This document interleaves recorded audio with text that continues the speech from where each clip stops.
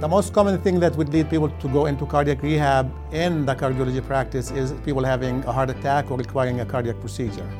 In our case, mostly people coming in with a heart attack and people that would require what we call an angioplasty or a coronary stent that was placed in the heart.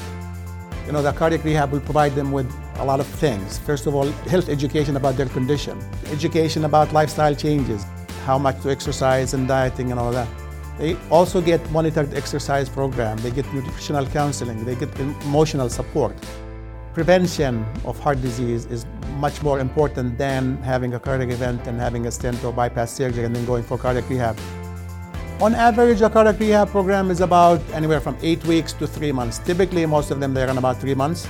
After 3 months, if they feel comfortable, they can continue on their own, and a lot of it will depend on the patient themselves after that time.